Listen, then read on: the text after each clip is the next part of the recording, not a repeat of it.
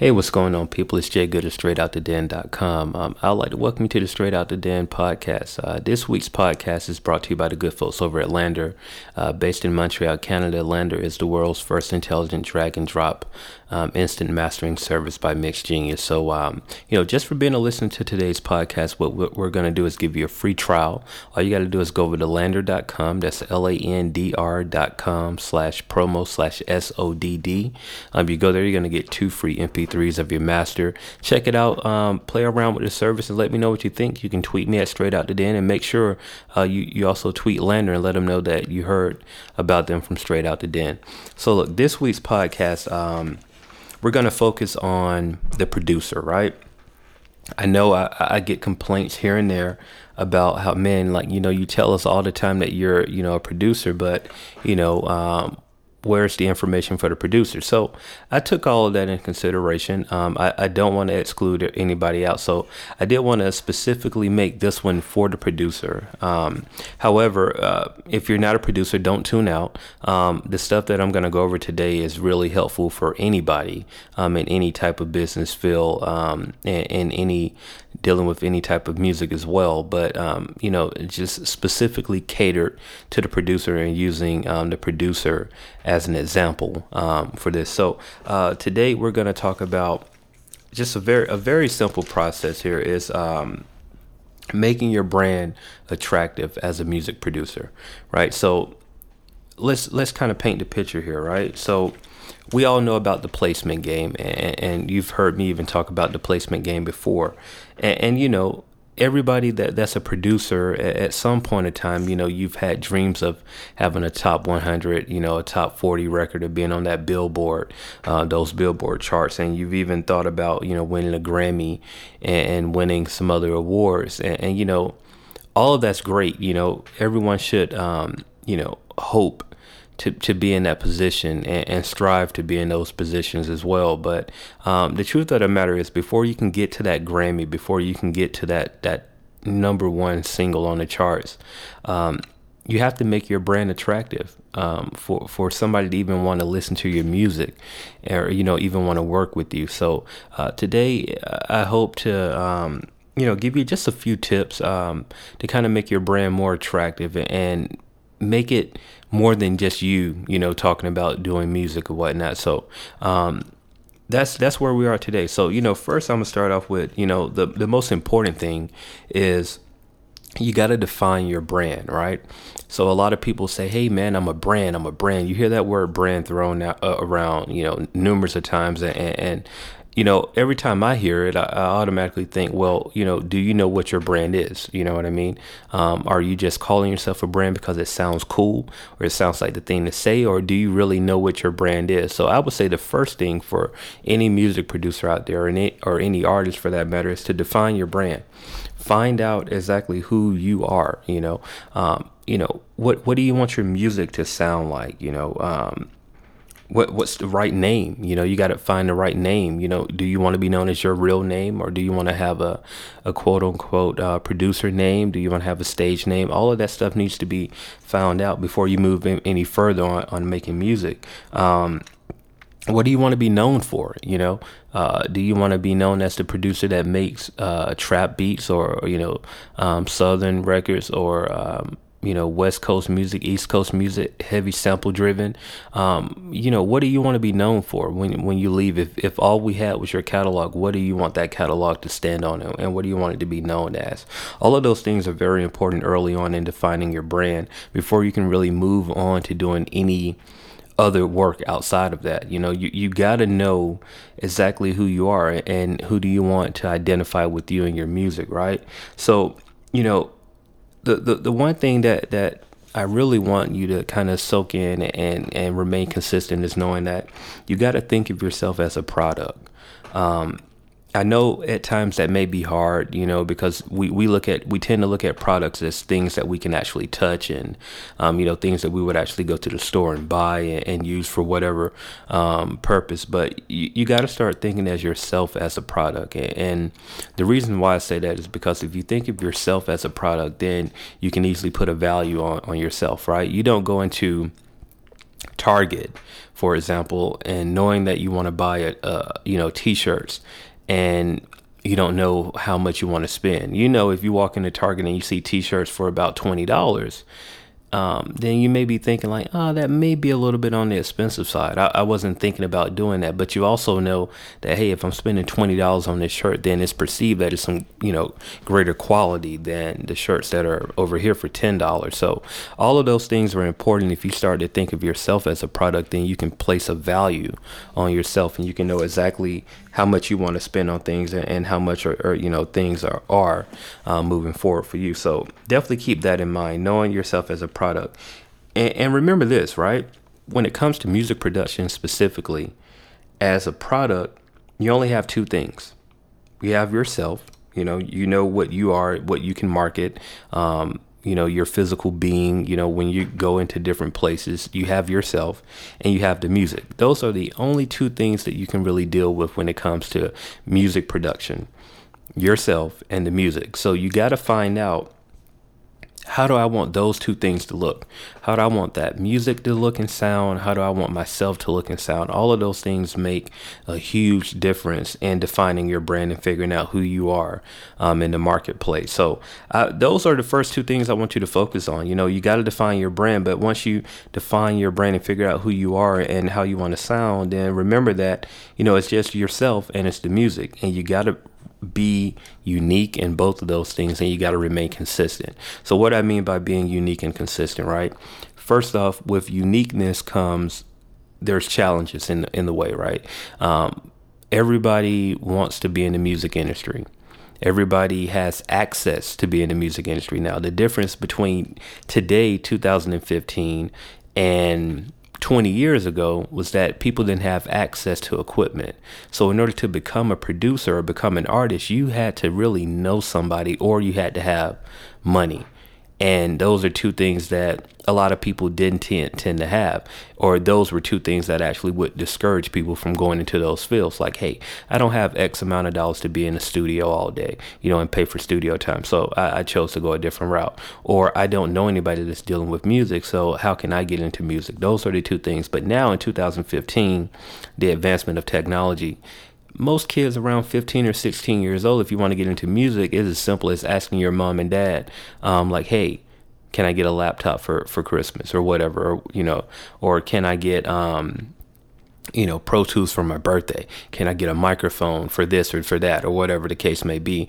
Those things are pretty obtainable now, and it's not going to cost you much. Most people can really start a music career with less than $1,000. You know what I mean? So, it's easier to do now, but what comes with that access, you have everybody that wants to do it. And so now the marketplace is crowded, right? And so here's the thing. This is why being unique is so important. Once you figure out that sound and figure out exactly what you want to do, and this may take, a couple of times, there's going to be plenty of trial and error with this. You're going to learn to do some stuff, and then you're going to think that, hey, this is great. And then you're eventually going to find out like, oh, I don't like this, or I'm not doing this how I want it to be. So, all of those things will happen, and, it's going to take some figuring out. So this is just a couple of things just to look at, right? So now that you figured out that sound, now you got to keep that sound. You got to keep going, and you got to keep being energized with the delivery of everything that you're doing. The way you're going to create. All of those things are going to be important, right? So once you have that down packed, now it's the consistency. The consistency is simply put, being able to do it on over and over and over again, right? You don't want to start something and then next thing you know, people have got used to you doing it and then you stop.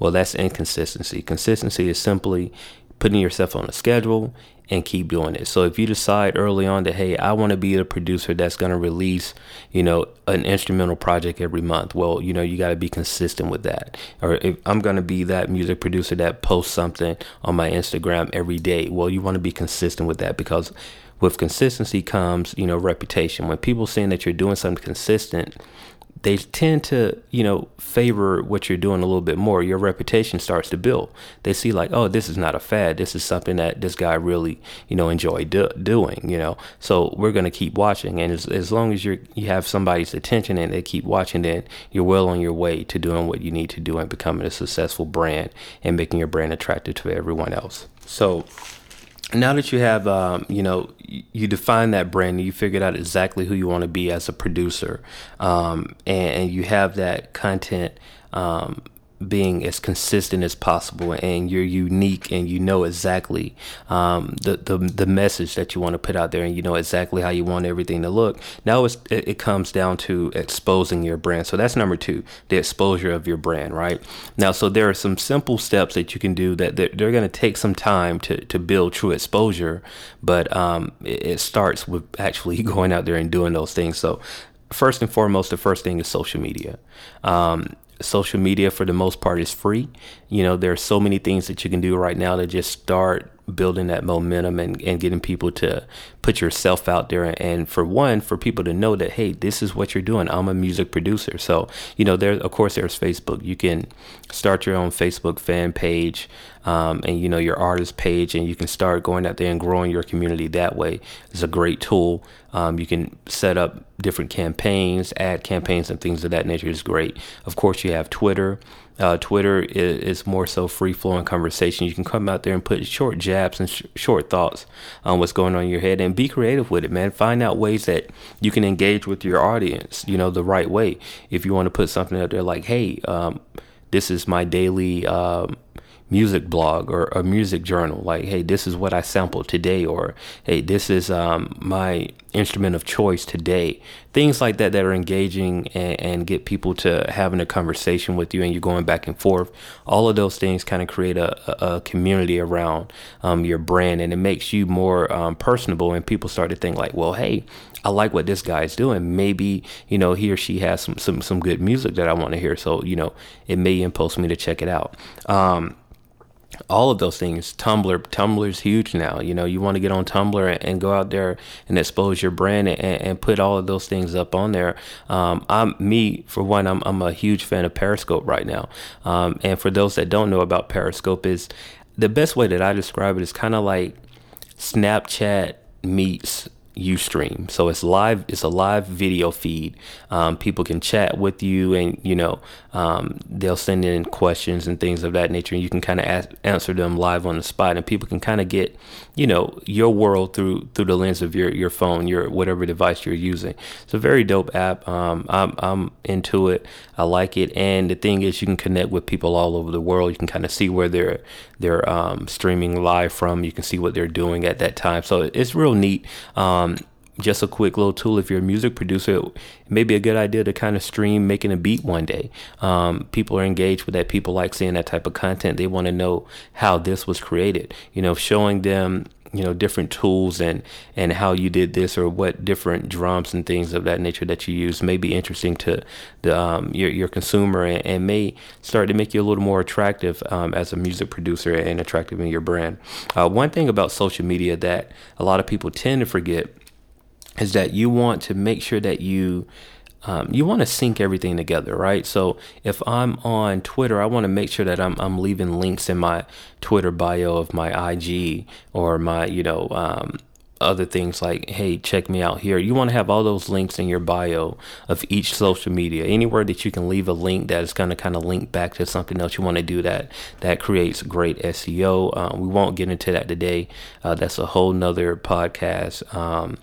And something that I'm still doing research on, so I don't want to give you any bad information on that. Most importantly, you got to network, right? You've heard me talk about this word networking. Networking is the most important thing that you can do in any arena, and no matter if you're a music producer, an artist, if you're working in corporate America, you got to network, because networking is essentially having conversations with people that you don't know, so that they can help build your future later on.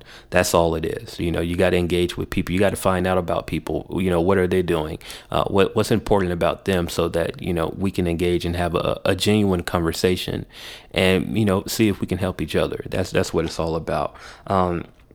the best place to network as a music producer is you got to go to these shows, right? The beauty of going to a show is that you actually see a lot of artists perform, and seeing artists perform kind of helps you know what artists you want to deal with. There's nothing better than going to a show and there's 10 artists performing, and you notice that there's one artist that in particular that he did a great job, but he's rapping over instrumentals from somebody else, a popular song, or whatever the hot song is of the month or whatever. Well, me being a producer, the first thing that I would notice is to say like, hey, well, this guy's great, but he needs a producer behind him. So that's when you're at the show, that's the time to reach out to that artist and say like, hey man, I'm a producer. This is what I do. I love your performance. I couldn't happen but to notice that you're rapping over other people's instrumentals. Do you need beats? Let's work, let's see what we can do and engage that way. That's one of the key things to do is network, and being at those live shows and seeing different artists perform. That's one of the easiest things that you can do as a music producer.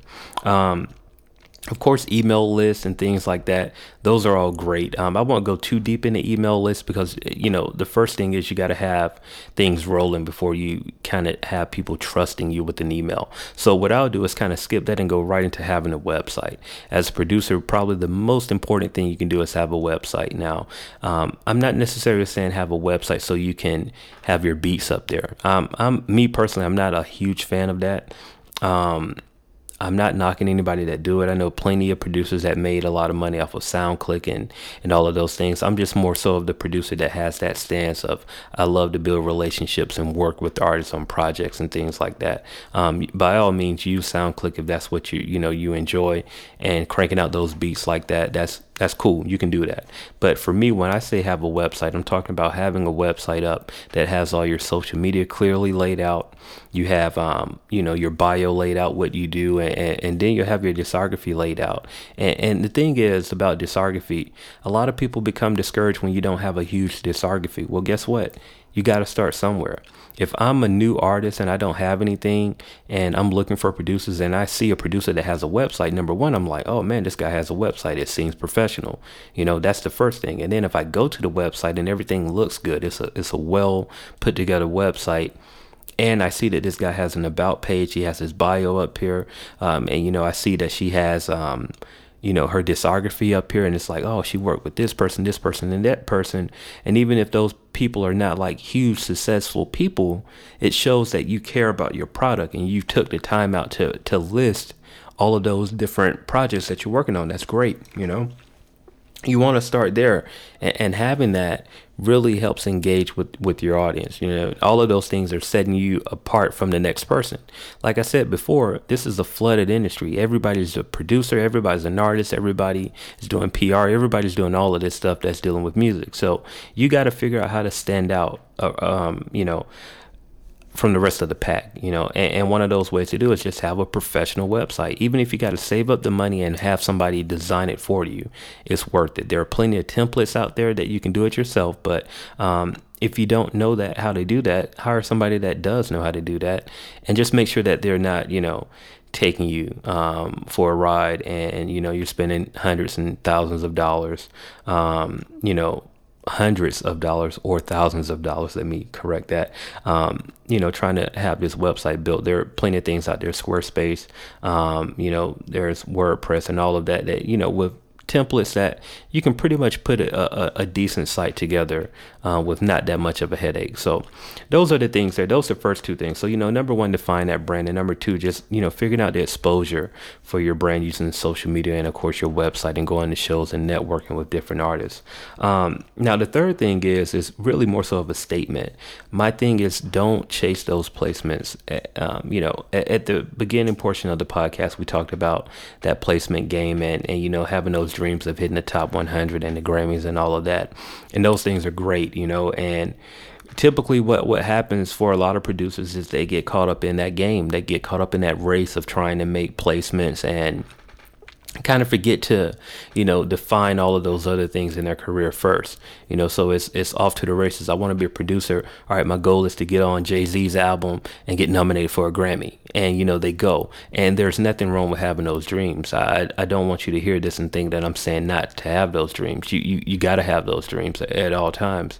But you just want to be strategic in that. So if you focus on chasing placements, what tends to happen is that you don't get one within the reasonable time that you think, and so you become discouraged, and with discouragement comes thinking that, hey, maybe I can't do this, maybe I'm not cut out to be a producer, maybe, and next thing you know, maybe you're changing your sound to get a placement. So now you're trying to sound like everything that's on the radio, and what you do, you lose that uniqueness that we talked about in defining your brand.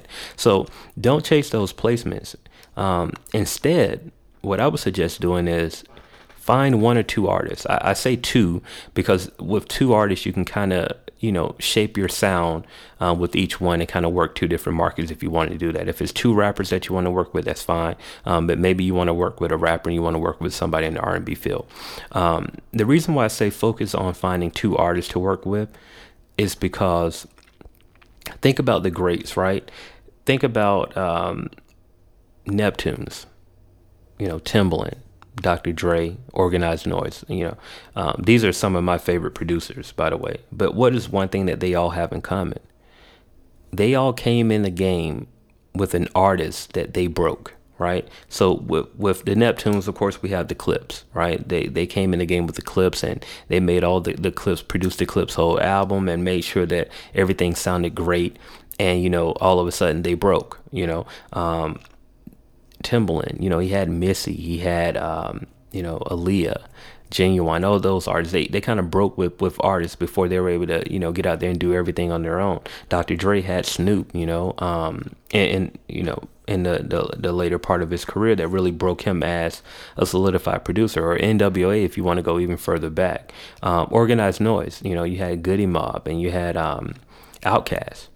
All of those things really help solidify these people as a producer. And typically what happens, if you find two artists and you focus on those two artists and you do everything in your power to make them great artists, right? And you break them, then guess what? Instead of you chasing a sound, everybody will chase your sound. It happens all the time. You look with an artist right now that's current, like with a Drake, right? When Drake broke, and now all of a sudden everybody's calling 40. Everybody wants that filtered out sound that Drake has. All of a sudden, even with an artist like Future.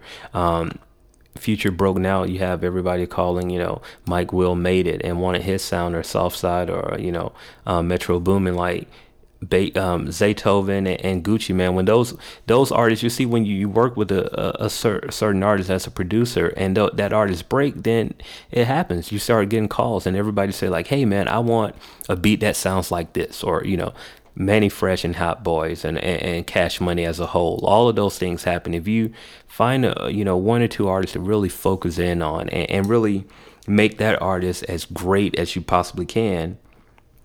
Guaranteed it will happen. You will start to see that, man, people like my sound, and you're going to start getting those calls. So I say all that to say is just don't chase those placements. Those placements will come, and they'll chase you if you do everything the right way. Now, another thing to do if you have followed that route and you don't want to chase those placements is you can actually make a compilation album. And the beauty of a compilation album, of course, is that you're dealing with, multiple artists, Now, of course, you got to deal with some scheduling conflicts that happens, but you're dealing with a compilation album. You might have 5 or, all the way up to 10 or 15 artists that you're working with on a project. And what's great about that is that that's 15 people, different people in different camps that can help market your album, which is essentially will market you and your brand. So it's a great, and it's almost an easy way. Like, you got to do the hard work up front, but once you do that hard work and you put out a solid project, that everybody loves, and the whole team will start to believe in that, and you'll have people talking about you, and you don't even have to talk about yourself.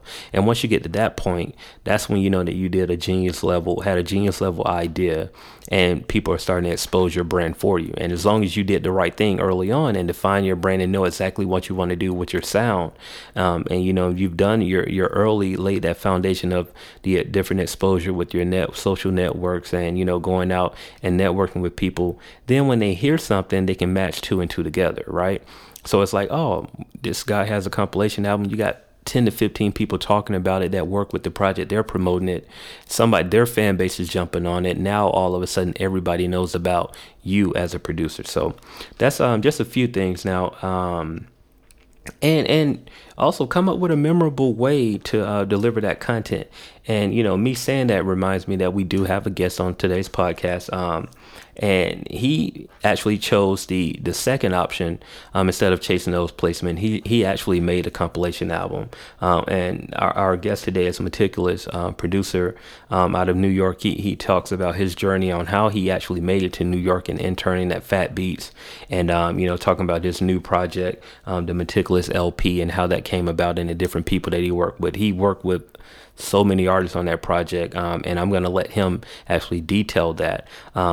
But before we get into that interview, we did have a couple of questions, and I wanted to make sure that I got those answered from the people. And actually, just I think we're only going to have time for one right now, I believe. I'm going to check again. It was from the great Coop, J. Coop, who has a project out right now, Good Day Atlanta. You can go to gooddayatl.com to check out his project. A very dope project that I had some involvement with, but it is dope, and that's just not me saying it because I had some involvement. It's really a dope project. He wanted to know how to capture and keep a crowd. So I'm going to assume that Coop, and his Twitter is the Great Coop, DA Great Coop, COOP. And I'm going to assume when he asked that, he was talking about with the performance. And so, in just my opinion, with the performance on how to get the attention of a crowd, I would say the easiest thing to do, man, believe it or not, is to focus on three people, right? When you're on stage. So, and this is how you do it. When you're on stage, you want to focus on somebody on the left side of the stage, someone on the right side of the stage, and somebody in the middle, right? The most important thing that you can do in any performance is eye contact. Eye contact is going to make people feel weird, but they're going to appreciate it later on. Like, nobody wants to be looked dead in their eyes, because it's an uncomfortable moment to look in somebody's eyes that you don't know. But when you do that, I guarantee that that person is going to remember that. They're going to feel a little weird. They're going to feel creeped out even. But doing that is actually, it shows that you appreciate them. So my formula of saying that, you're checking out all three corners of the stage, right? Somebody on the right, somebody on the left, somebody in the center. If you do that, when you focus on that person in the right, you're looking at them in their eyes, but I guarantee the person that's 3 or 4 tables behind them is going to think that you're looking at them, and 3 or 4 tables in front of them, they're going to think that you're looking at them, and it just kind of worked like that. So now you're all actually surveying the whole room without even trying to, but make it comfortable. Even if you want a easier trick is this: make sure you have 3 friends there, and have those 3 friends in those different places. So it's 3 people that that you're comfortable with looking at. If you're somebody that's uncomfortable with making eye contact with somebody, it's 3 people that so you're not going to feel uncomfortable performing to them. More than likely, they already know your music, so seeing them perform the music with you is going to get you even hyper. It's going to make you give a great performance, and it's going to show. The other thing that I'll say with that performance, and how to make sure you keep capturing and keep a crowd, is that you want to make sure that you're telling them what you want them to know. You can't perform and expect, like, if you're a new artist, more than likely they're not going to know your record. So you're out there performing to deaf ears almost. So a way to kind of, overcome that obstacle is, like, tell them what the words are, like, hey, I'm going to say this, this, and this. I want you to say that. So it's that call and response, and make a simple call and response, because when they have that, it makes it easier for them. They start feeling the record. All of a sudden, you notice that, they start learning the record, and now they know the record by the end of the song. And that's also crafty songwriting as well, but we won't go too deep into that. But, you got to know that everybody's not going to like your record. Everybody's going to feed off of energy. Also, with a performance specifically, depends on where you're at. So you got to know exactly where you're at. Know your audience, because there's times when people may be sitting there and they're just nodding their head, and you think like, man, they're not feeling what I'm doing, but they're actually listening to what you're saying. So if you don't have a record that's catchy and that's gonna make everybody know the hook within the first 30 seconds, they're gonna look at you puzzled, because they're trying to hear what you're saying and they're trying to understand the music. And there's absolutely nothing wrong with that. You just got to know that that's the audience that you're dealing with.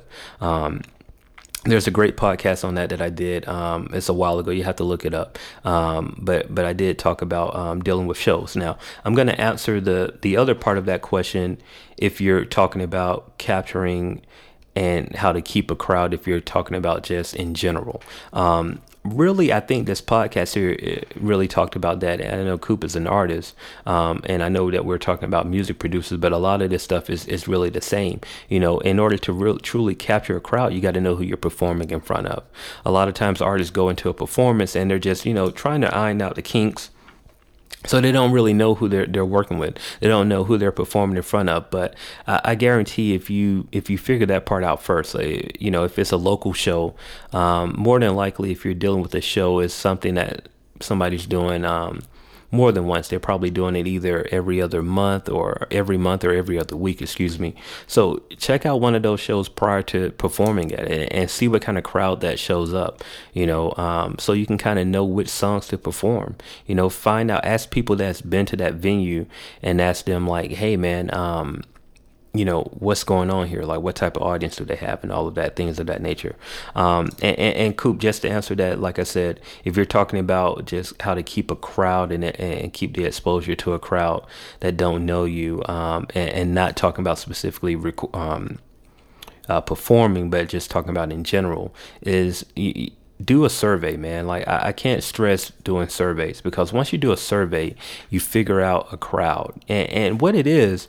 Another thing about a survey is most people are just not used to being asked certain information. So if you hit them with that, they're not used to getting that from their artists. They're used to, artists saying like, here, do this or buy this or, come and see this. But asking somebody to do a survey, which doesn't take that much out of their day or that much time. And you know what? Offering an incentive. Say like, hey man, if you do this survey, I'll give you this. Or, here's stickers, or, here's discount off a promo code for my merch. All of those things kind of add to it. Like, it's almost a give and take situation. You don't want to ask somebody for something and not give them anything in return. Like, what's my incentive for filling out a survey for you? What's my incentive of buying some merch if I'm not getting, if I buy merch, then I'm getting something in return. I'm paying you money and getting something back. But when you're talking about a survey, you don't want to leave that one-sided. Either give them a chance at some free merch or offer. I love the idea of offering a promo code, like, hey, do this, and give them a promo code and make it inviting. Like, hey, if you fill out the survey, here's a promo code for 50% off on the merch. Now, here's the key to that, right? When you do that, just know that a 50% off discount for merch, it works in your favor, because I guarantee out of the 100 people that fill out that survey and get that promo code, only about 10% is going to take advantage of that. And so that 10%, you offer that code to everybody. They can use it at any given time. They can come back and use it. But that 10% that do it, you got to think of that cost for that. 10% of people spending, $30 with you, and they're going to get 50% off. So you got 10 people spending $15. That's $150. That's income that came in that you wouldn't have had.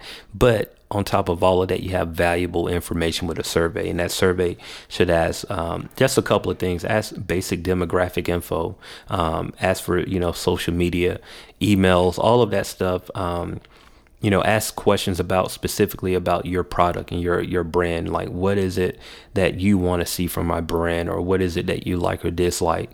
Ask all of those questions so you have that information, and now you can go back and either make changes, or you can, layer up and figure out like maybe I should do this more or maybe I should do that more. So all of those things kind of help out to really building your brand. So hopefully I answered that question good enough for you, Coop. Once again, that's J Coop on Twitter and Instagram. Everything is The Great Coop with a DAGREATCOOP, and definitely check out his project Good Day Atlanta. You can go to gooddayatl.com and check that out. It's definitely worth the time on that. So yeah, like I said, we're going to go ahead and get into the interview with Maticulous.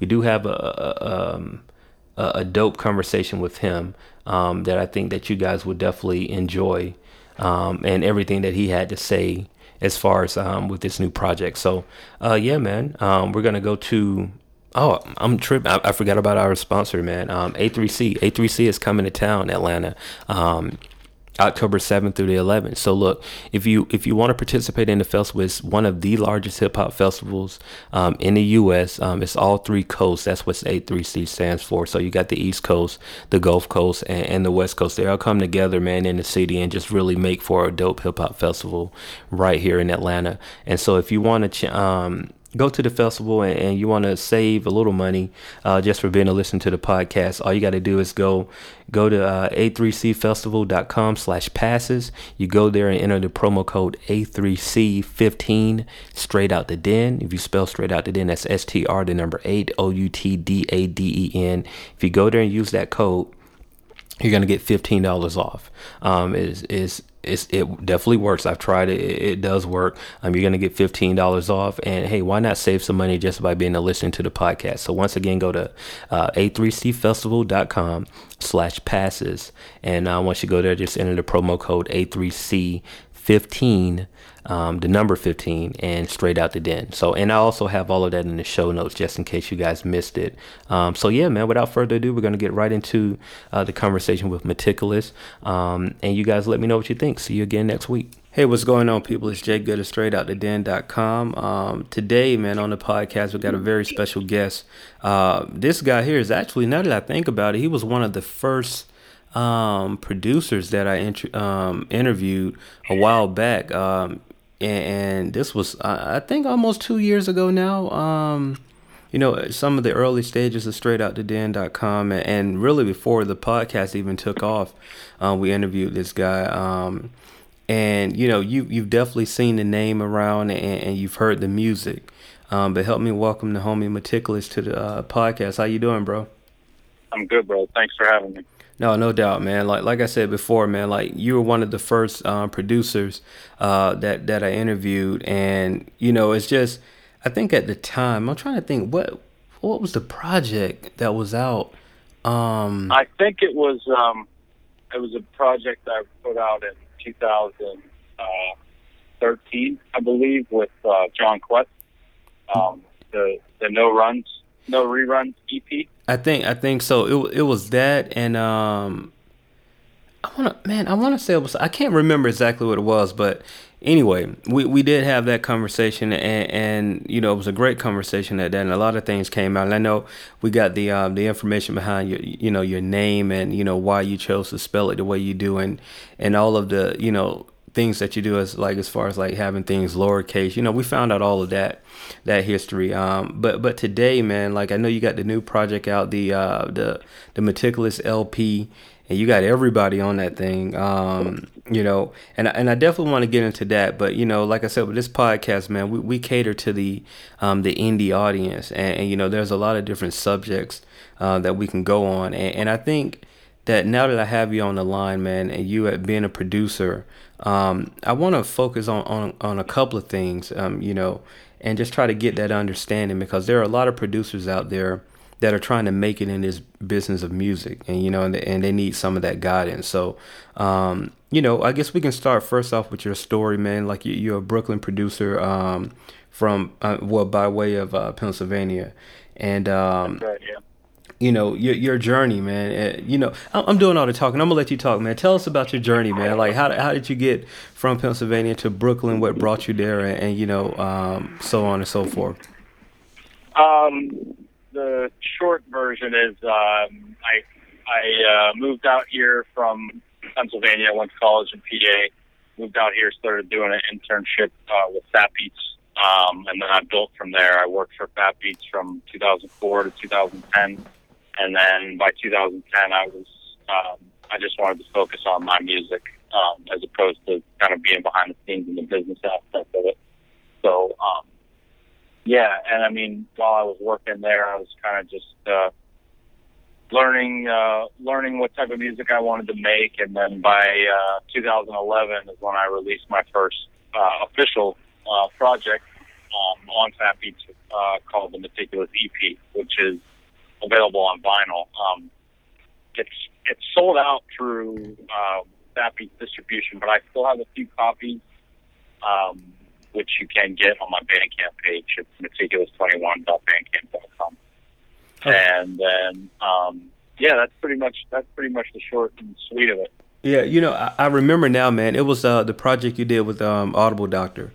That's what it was. Oh, work. Yeah. The manual, yeah. Yeah. That was the project, man. It had lost, I was trying to think about it at the time, but yeah, man. So you started that thing off like really, almost like I'll say a humbling type situation where you go from being in Pennsylvania, you're like, man, I want to get to New York. I want to figure out this music thing, and the first thing you did was took up an internship at Fat Beats, which is a very popular store and during that time. And it's just like, to go there, what was the biggest difference, you know what I mean, like growing up in Pennsylvania to like now being like right in the dead center of like where hip hop started? It was night and day, man. It was really overwhelming. I remember my first day interning at the store. It was just kind of like they told you not to be too overwhelmed by it because you don't want to project that to your customers. You don't want to be the person that's in awe. You want the customers to be in awe of the store, not you. You know what I mean? So it's kind of like you got to hold yourself in check. And I feel like that's the motto for New York, period. Everybody, it's a tough place to thrive in this city, especially in an artist fashion, because it seems like everybody's out for themselves, and you gotta find your way and find a fan base within that.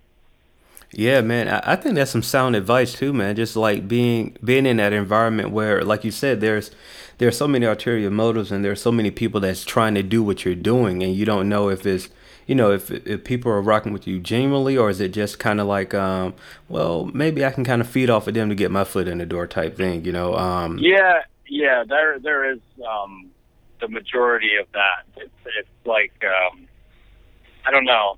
It's kind of frustrating because my thing is I would like to build together with certain people, like come up together and have like a unit, like Native Tongues or like the Soulquarians or something like that. That's what I envisioned for myself.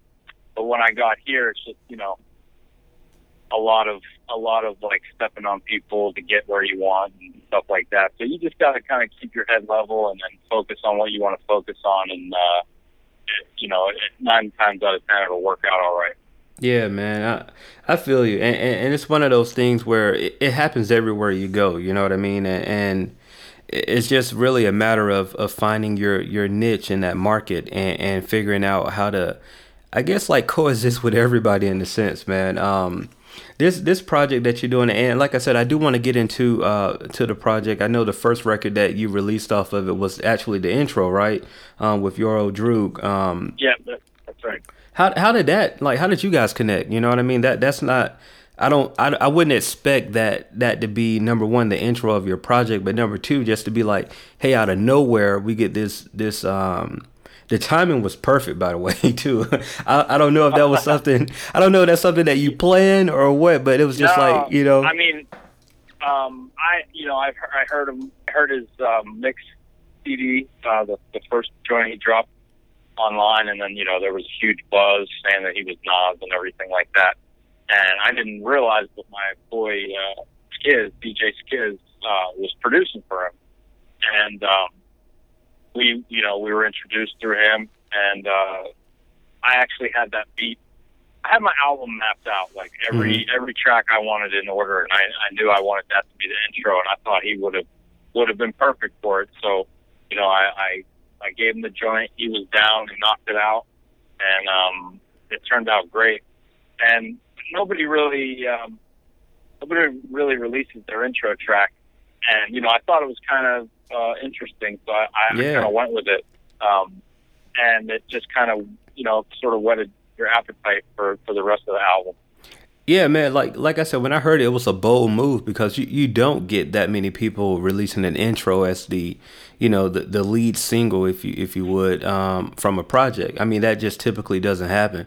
But right. It did set the tone for even the vocal samples that you used in there, and the audio clip saying like maticulous and everything. It felt right, and to hear that as the first like introduction to the project, It did. It set the tone. You know what I mean? It definitely set the tone for what you had to come with this thing, man. And so we had your old Droog on here. We got Lil Fame, Master Ace, Blue, Rod Digger, man. Like, dude, what? You are obviously like great at networking. If anything, like those are not. I'm actually terrible. Really terrible at networking. Yeah, because I'm the type of dude that. I really want to have relationships with people before I work with them. And, a lot of times it's like, you want somebody on your album, they ask you how much it is or how much they will do it for, and then it's just like boom, boom, boom. I like to have, some sort of groundwork before we make music. You know what I mean? So it's like, it takes me a lot longer to, build those relationships because I'm not out networking all the time, which it kind of hurts, but I think it helps sometimes too, just because like those relationships that I make are a little bit stronger because you take a little bit more time. But yeah, it was dope. I'm blessed to be able to have people that I respect and actually listen to coming up on my project. Yeah, man.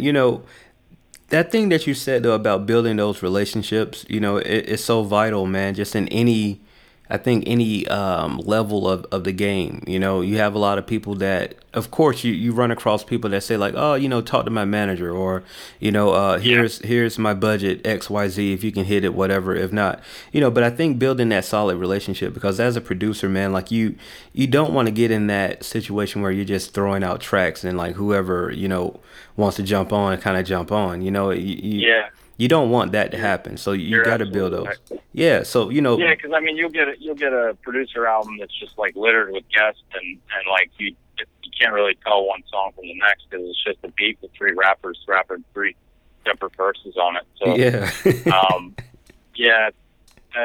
it's tough to conceptualize producer albums, but I definitely wanted to have a streamlined listening experience, like from front to back. So yeah, staying right there where you're at, man, with it, what was that underlining, theme of the album, if you would say, just for those that haven't heard the project, what do you feel is like that one thing that the reason why they would want to hear this? That's actually tough to answer. How I made it was in the vein of, a class. When I listen to something that I consider to be a classic album, you can listen to one song at a time if you want, but you're more inclined to say, hey, I'm going to put it on at track one, and I'm going to let it rock all the way to the end. Mm-hmm. And that was my main goal, and hopefully I was able to achieve that.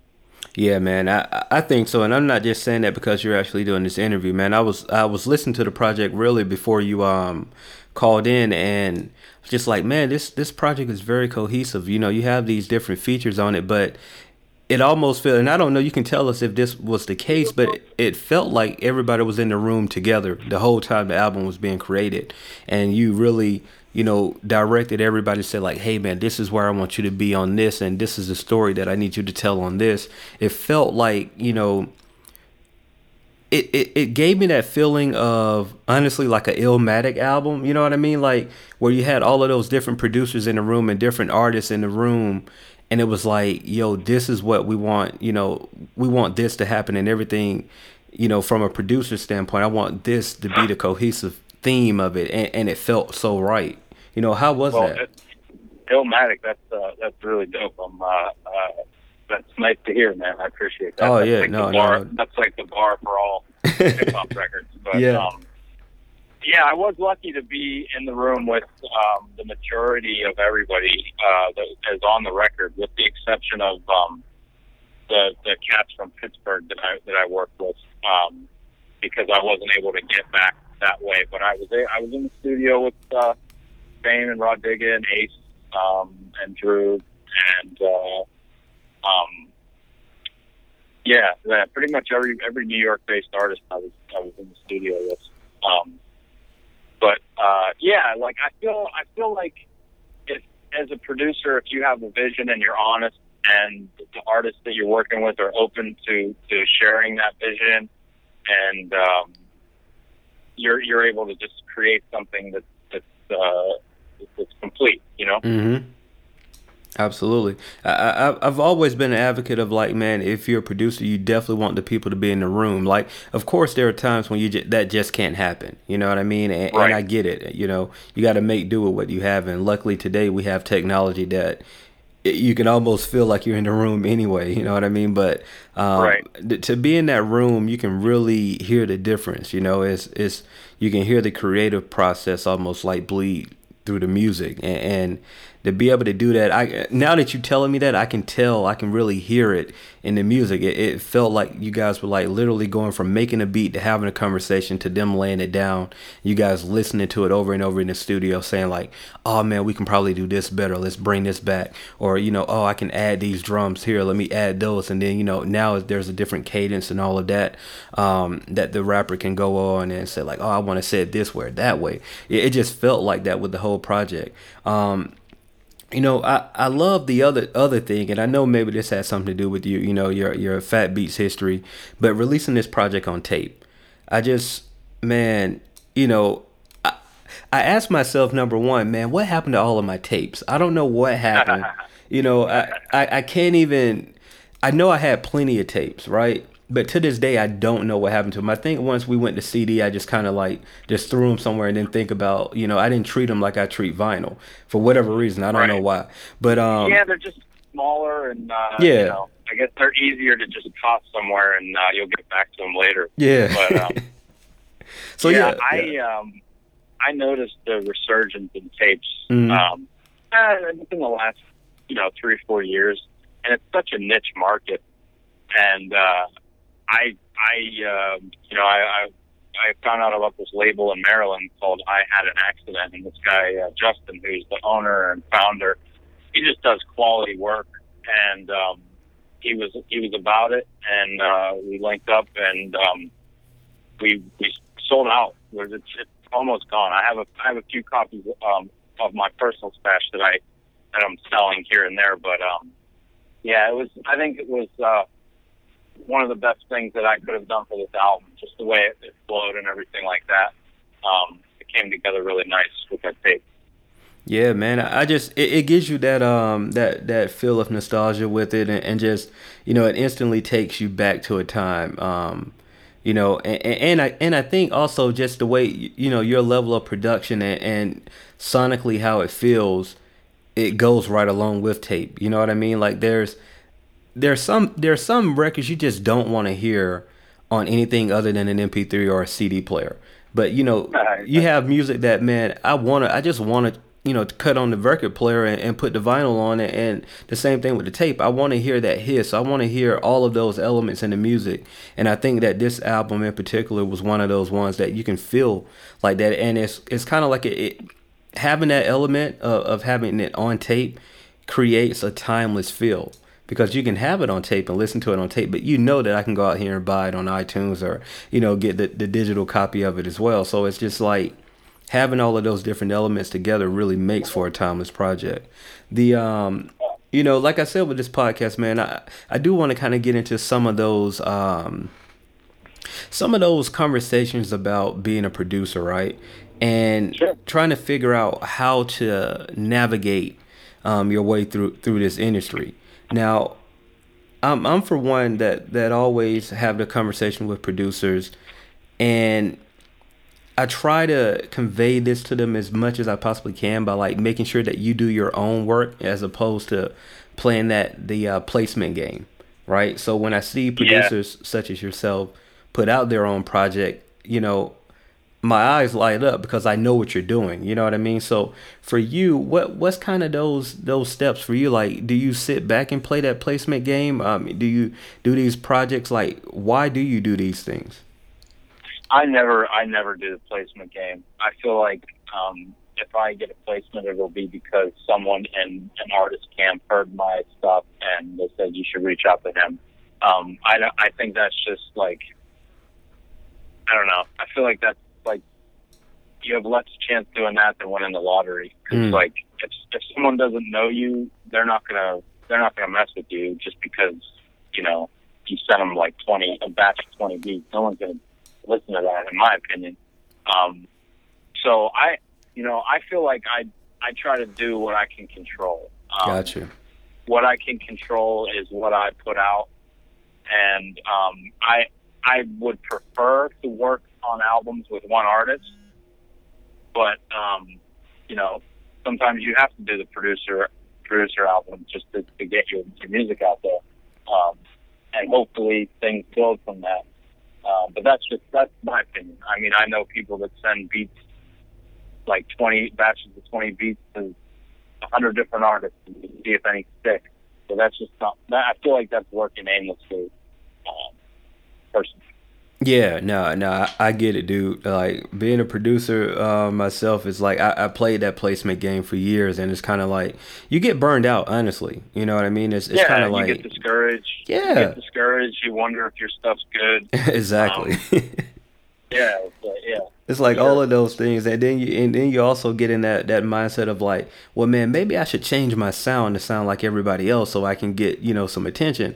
And it's like at that point, it's kind of like, man, why are you doing it? You know what I mean? So Yeah, I, yeah, I definitely encourage producers to really my main tip to producers is just find one or two artists that you really rock with, and make as much music as you possibly can with them and craft their projects and put their projects out.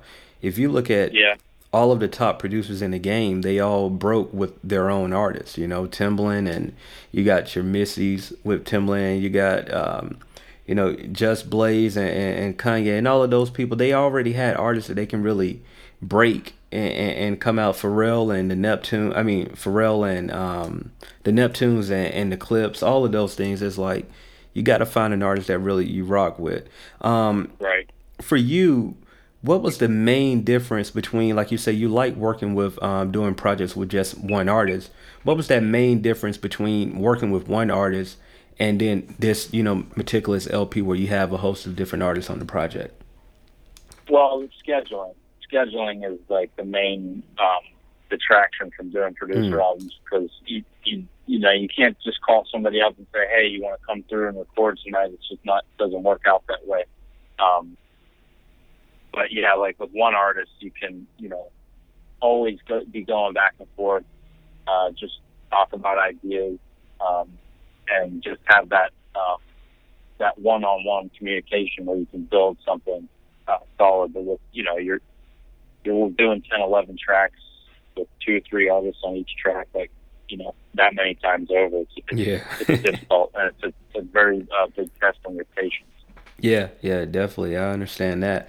Um, was there any, I guess, with this, and not trying to get in your pockets, but were there any financial challenges with doing an album of this magnitude? I mean, always. I like I said, I try to build relationships. So there's sort of like an exchange in Mm-hmm. terms of that. But yeah, um, financially, I was approached by someone that wanted to do my vinyl, but they wanted another piece of it as well. So I had the option of doing my vinyl and digital with someone or coming out of pocket. And I decided just to hold off on the vinyl for now, and I had the label do the tape, and then I just did a minimal run of CDs, and then a few dollars here and there. I mean, it's the most I've ever spent on a project, that's for sure. Yeah. But yeah, that's is a challenge, man. You got to be prepared to invest in yourself, because no one else is going to invest in you if you don't invest in yourself. No, man, that's some great information, man. I think that component is kind of missed at times too. You know what I mean? Because you're, as a producer, everybody knows that you can make beats. You know what I mean? Like, and for the most part, anybody that listens to your catalog know that you can make records. But it's like, man, how do you really get this stuff out to everybody to hear? And Right. not, fall on deaf ears, man. Like for you, what really prompted you to make this album, man? Because I know you've worked on it for how long did it take, the process? I mean, I had all the tracks done for the most part, except for the outro. That was the last record that I did, because I wanted an instrumental to end the album. But it took me roughly between a year and a half and 2 years from the beginning of the first record completed until it was mixed and mastered. So yeah, it took a little while longer than I wanted it to, for sure. Yeah, man, and that first question that I asked, like, what really prompted you to put this album together? What was it that stood out for you? Because I thought after my EP and then a few of the free joints that I put out, I thought I was going to have an artist that we were going to do a full album together, but it just didn't work out that way. So I said I'm going to have to do another producer record, yeah, that's just basically how I just had a conversation with myself. I'm like, I'm not going to put anything out unless I do it myself. So and it ended up, I feel like this is my strongest work thus far. So it ended up being a good decision. Yeah, man. Sometimes you got to make those tough decisions. You know what I mean? To like, hey, do I want to put it all on the line here, or do I want to kind of wait it out and see what else falls on the table? And like you said, I agree with that statement, man. Like, now I haven't heard all of your catalog, but I think I've heard maybe like 3 or 4 different projects. And this is my favorite so far. You know what I mean? I know you have plenty of more left in the chamber, and there are some other things that you want to get across with your music. But I'm definitely enjoying this project, and just the feeling. I got to order the tape, man. I have one tape player in my house, in my stereo, but I think that for me. Me ordering the tape is not even really for me to play it. That's more of a collector's item, and I think that's probably the goal of releasing it on tape. I mean, I do the same with vinyl, even though I do play a lot of my vinyl. But yeah, I think I got to go ahead and do that, man, just to put that support in. And how can people that want to connect with you and want to, if they do want to reach out and get music, what's the best way for people to connect with Maticulous? As far as social media, you can hit me up on Twitter. It's maticulous21, MATICULOUS21. Facebook is Maticulous Music, same with SoundCloud. And if you want to, speaking of the tape, if you purchase my tape on Bandcamp, you get an immediate digital download before you get the tape in the mail. So you get the digital version, and then you'll get the tape coming in the mail. It's maticulous21.bandcamp.com. And I also have the CD as well on there, and then I have my vinyl EP that Beats did in 2011. Dope, man. Well, look, bro, I appreciate you calling in, man. And it's always a treat to talk with you. You're definitely one of those producers that stand out in my book, man. I would ask this. I appreciate that, bro. Oh man, bro. Hey, no problem at all, man. I would ask, before you leave today, is there any advice, if any, that you can give to an upcoming producer, in this trying to make it in this industry, man? Like, what kind of advice would you give them going forward? That's a tough question for me, because I really have grown to dislike the industry. And the reason I'm still here is because I love the music. So if you really love making this music, you'll be all right. I think it sounds kind of corny, but it's easy to quit. But if you love it enough, you're going to keep doing it because you have to. So that would be my advice: just love it, and things will fall into place. Yeah, man, I can't agree with you even more. That's some great advice, man. Well, look, I appreciate you calling in once again, man. It's Jay Good and Straight Out the Den. You guys, please subscribe to the podcast on iTunes, man. I can't stress it enough. We're giving some great information from some great people, and hopefully it'll help you on your indie journey in music. So, it's very simple. Subscribe. If you're listening on SoundCloud, y'all click the subscribe button. It's a very simple process. And by all means, rate and comment on the podcast. We need that information too. It's helpful for us. We want to know if we're doing something right. If we're doing something wrong, we want to know that as well. So, but yeah, man, Maticulous, I appreciate you coming on the program. Give us that Instagram, Twitter, all that social media one more time. Yeah, pleasure's mine, man. My Instagram is just maticulous, MATICULOUS, and then the Twitter is maticulous21. Facebook Maticulous Music, and SoundCloud Maticulous Music. Dope. That's it, right? Is that everything? I believe so. Hey, man, it's Jay Good and Straight Out the Den. You can follow me on all things social media at Straight Out the Den, STR8 OUTDADEN. And hey, like I always say, man, if you're listening to this podcast and you got a dream, pray on that dream, research that dream, and work until that dream becomes reality. And with that being said, I'm Jay Good and Straight Out the Den. He's Maticulous. We out.